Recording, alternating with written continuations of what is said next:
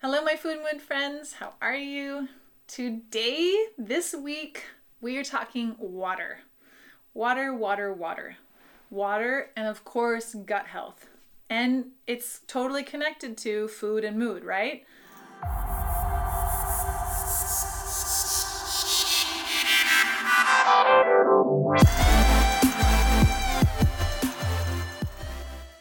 So water is super important, and water in all of the different forms are important. What we're drinking, what we're putting on our skin, what we're exposed to, what's in all of the things in the water that we're putting soaps and all of this kind of stuff, and the city water and the chlorinated water. All right.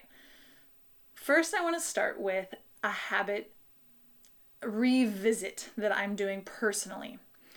I was recently re-skimming up on the Body Ecology Diet, which is one of my favorite books and one of the foundations of my programs. Check it out, read it. It's an incredible book. And they made a couple of really interesting points on water that made me want to revisit this habit of mine. I've always known that it's a good thing to drink water first thing in the morning and to really make sure you're hydrated the first half of the day.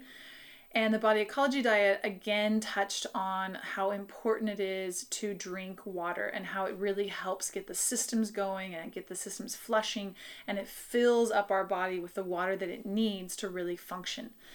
And I drink caffeine every morning. I love caffeine. And my man has been after me for a few months. Like, why aren't you drinking water before your caffeine?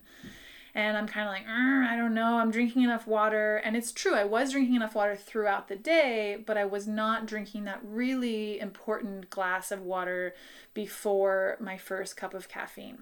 And that glass of water makes a big difference. And I actually even feel it. I don't think my health is actually really suffering from it. I think my health is so solid that it's not a big deal maker, but I actually feel a little better in my body with that glass of water. I feel a little more filled up, a little more fresh, and I actually even feel like my caffeine is a little bit better because of it. It's a really good practice to think of.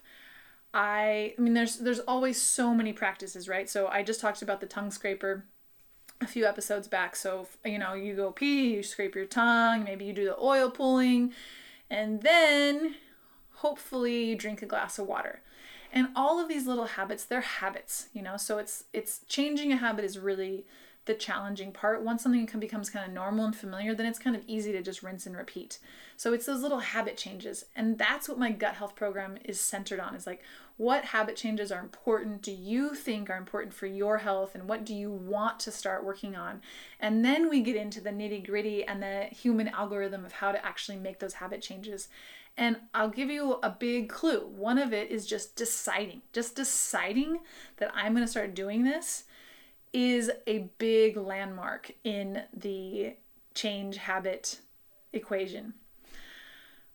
How much water should we be drinking a day? So I've read a few different things about it, and I think one of the baselines to start with is half of our body weight in ounces. This is a really good starting place. But most of us need to drink a little bit more than that. If you're drinking caffeine, you have to drink at least that much more in water. If you're drinking alcohol, you need to drink that much more in water. And if you have toxins in your life, which I don't know who doesn't have toxins in their life, you need to drink a little extra. So it's a little tricky. Most people don't like drinking water, and most people don't like drinking water because they're not drinking good water. So city water that has chlorine and fluoride and chemicals in it, it's when we taste it, it's like our body kind of says, I don't really want this. So it makes a really big difference if you're drinking good, fresh, clean, mineralized water. I did an episode, I don't know how many episodes ago, on rich water and really honing in on the difference of mountain fresh, spring fresh, mineralized water and just how incredible it is to drink. And my body just says, yes, yes, yes, yes, yes, yes. And when I'm in the city at different friends' houses and they don't have a filter and I'm drinking the city water, my body is going, no, no, no, no, no, no. So I would really recommend getting filters on your water, testing your water, seeing what's in your water, maybe even putting a filter on your shower head so that you're also not absorbing the city water and the water with chemicals on your skin. Getting those chemicals out is really, really important internally and externally. And then it makes it way easier to drink water, to drink the amount of water that we really need. So, water. And when we drink enough water, well, actually, let's start with when we don't drink enough water. One of the big things is constipation that can happen because our digestive system needs water to function, to process, and to let go of the poop.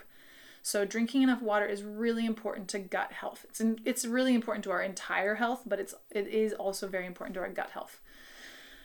And if we're drinking water that has chemicals in it, it's not good for our gut. It's not good for our skin. It's not good for our kidneys.